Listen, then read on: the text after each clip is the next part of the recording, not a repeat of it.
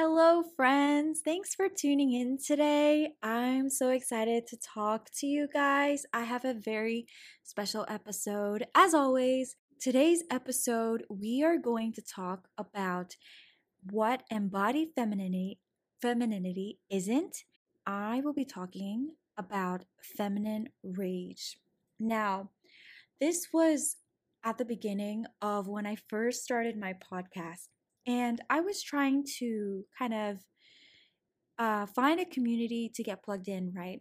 And so, of course, I went to Reddit because Reddit is great. And I made a post in this femininity group, and I said, "Hey, I'm trying to get plugged in.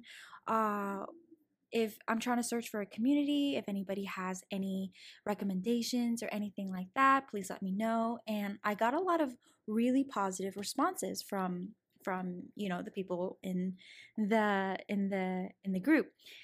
And then this person um commented it, and I think it was a guy, and he commented it and he said, "Try Good Girls Community." And I was like, automatically, the bells were ringing in my head, and I was like, why does that sound like a jab? So then I went and clicked on it to see, what is this about? And it literally said, this is a community for women who want to be submissive to their male partners. I had to come on this and make a podcast episode about it because that is such a big misconception when it comes to femininity and all these things. So, let me just start by telling you what it isn't. Embodied femininity is not being submissive housewives trying to please their male counterparts. There's some belief in certain spheres that femininity is about being quiet and submissive and unopinionated and meek, but that good girl trope, that people pleasing energy where the ideal good woman is painted to be someone who should be quiet and nice and amiable, that's all constructed by the patriarchal society. Now, we can agree that this world caters to men. I don't have to talk about the job opportunities, the general economic opportunities. There's a reason, let's just put it this way, that there's a reason why so many female authors are actually writing and publishing books under pen names that are under kind of gender neutral or leaning toward more masculine names. And that's because there's a higher chance that their books would sell more. And that's just one example of many. Okay? So, let me talk from personal experience. So I'm an Asian girl, and of course, there's a lot of stereotypes, especially sexist stereotypes, right? And especially for Asian women, we are labeled, we are seen to be, this exotic minority group that are usually very meek. They're unopinionated, they don't speak up, they, um, they are kind of a people pleaser. They try to please their husbands, right? I used to work at an ethnic restaurant, and guys, you wouldn't believe the amount of times that I've had older white men come up to me and tell me how much they want a submissive wife to cook and clean for them. Like, how do you even respond to that kind of blatant sexism? Because it's like, can they not hear themselves? And that's a lot of women too, that we are just conditioned to be this, just do what you've been told and don't complain and don't show any anger and just appear agreeable, right? In this restaurant, it was very conservative, very traditional type of atmosphere, and they basically had the girls that worked at the restaurant split into two groups: the good girl group, and the rebellious kind of difficult women. And guess where I was placed? Definitely the rebellious, difficult women. And why? Why was I placed there? Because I spoke up when I needed to speak up, and I was opinionated. And when I felt disrespected, I said, I didn't keep my mouth shut. Okay. And on the other hand, these good girls, these girls that were labeled as good girls, they're the ones that were meek, they were people pleasers, they kind of just let everybody kind of walk all over them. And so to kind of step out of that toxic environment and look back and say, like, those were the girls that were kind of put on a pedestal, the girls that had no opinions, the girls that did what everybody told them to do and tried to please everybody. On top of this good girl trope, there's also the suffering women trope, right?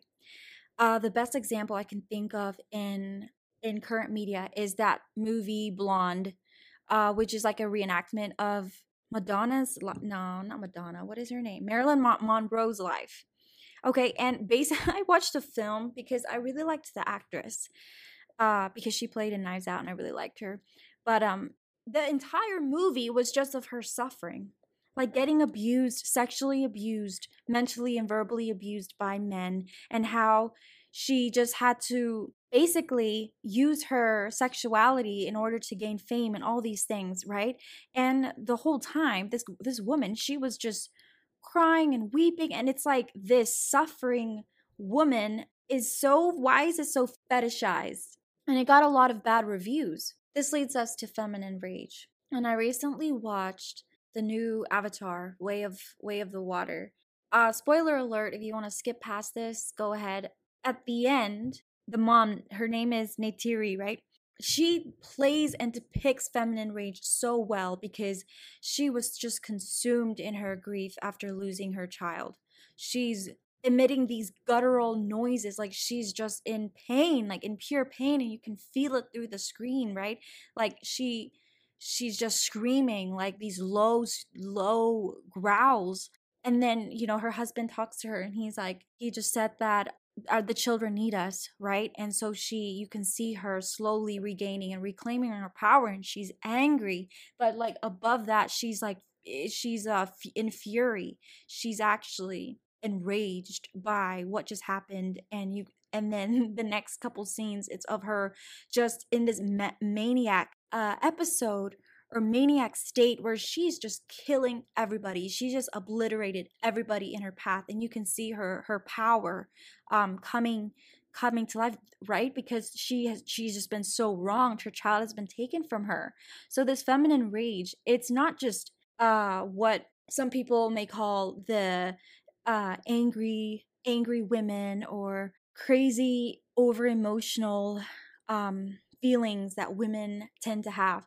This rage, it's generational, it's older, it's ancestral. It's the rage that has been passed down from generations of being wronged, like of our mothers and our grandmothers just being wronged and witnessing all this suffering or this abuse.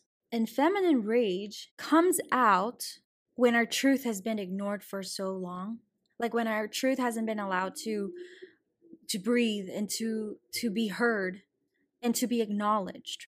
A lot of our mothers and grandmothers, they've self-abandoned in so many areas, right? They've sacrificed so many things at the cost of their own happiness, their own lives, because of the roles that have been placed upon them. Raising children without proper support from the men that are supposed to protect them and provide them safety, right? They're actually, the suffering of single motherhood. They don't have these safe men that are taking care of them and providing for them, and providing that container in all areas, not just financially but emotionally. A lot of times disempowered women, especially in the past, they will self-abandon themselves through their kids, right? When their needs aren't being met by their husbands, they self-abandon. They decide to have more and more kids so that they can feel loved back. And that's actually a very disempowered reason to be having children. But yeah, anger has always been kind of dismissed, right? I personally, when I was angry, I was always kind of shamed for being angry.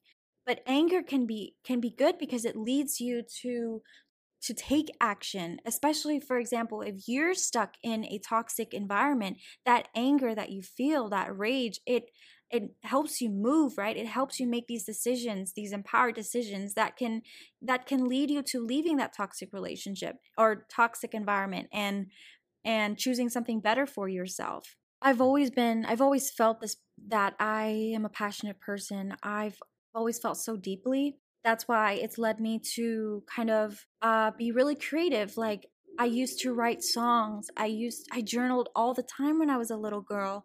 And then I was in band and I was in drama. Like, I was in drama for 2 years, and every semester I was one of the main characters, if not the main character. And that's because people saw that passion in me to display these really intense emotions, and I wasn't scared of it, because it was just a part of me, and I've claimed that since I was a little kid, that I a passionate girl.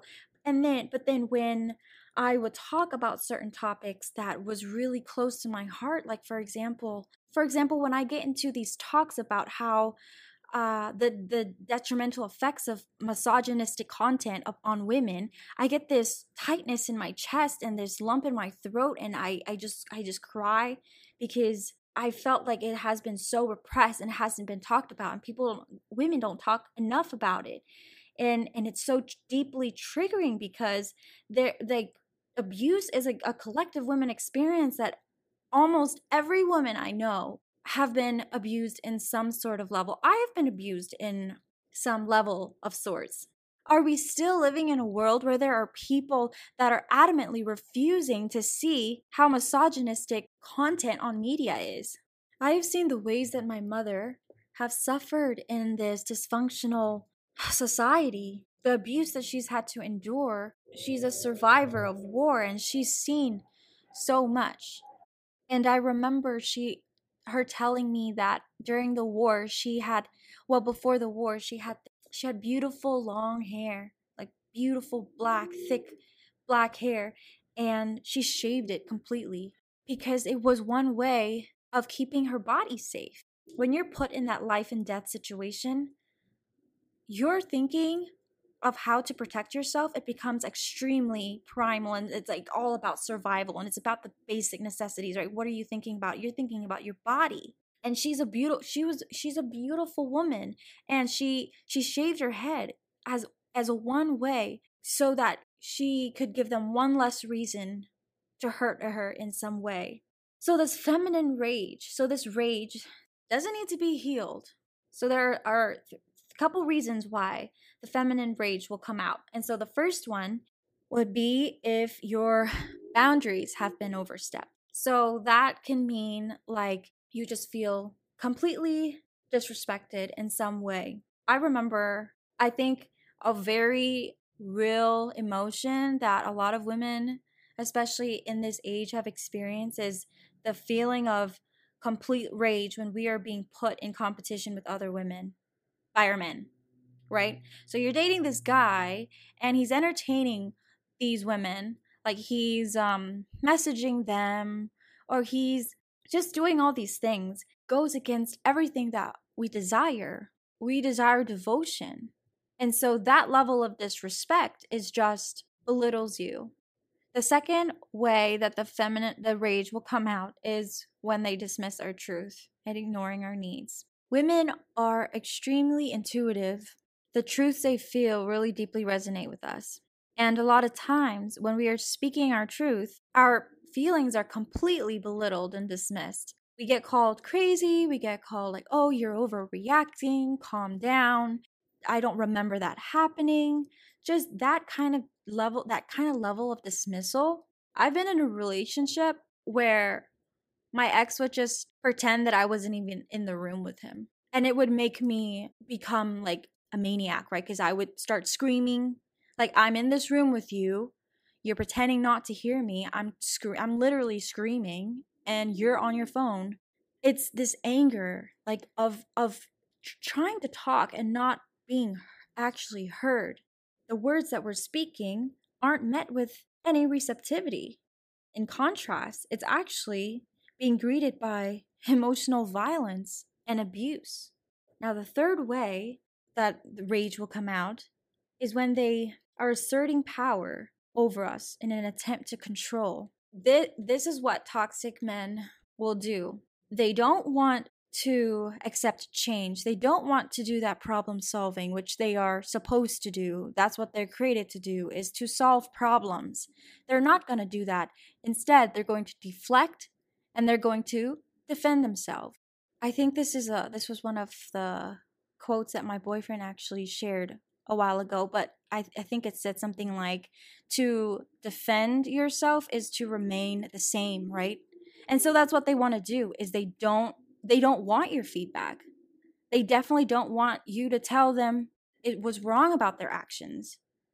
So what are they going to do? They're going to try to put you in this box, right? They're going to try to contain this. They see this rage and then they're like, either I bow to it and get obliterated by this rage, or I try to manage it and I try to manipulate it and I try to control it so that I can have some type of power over it.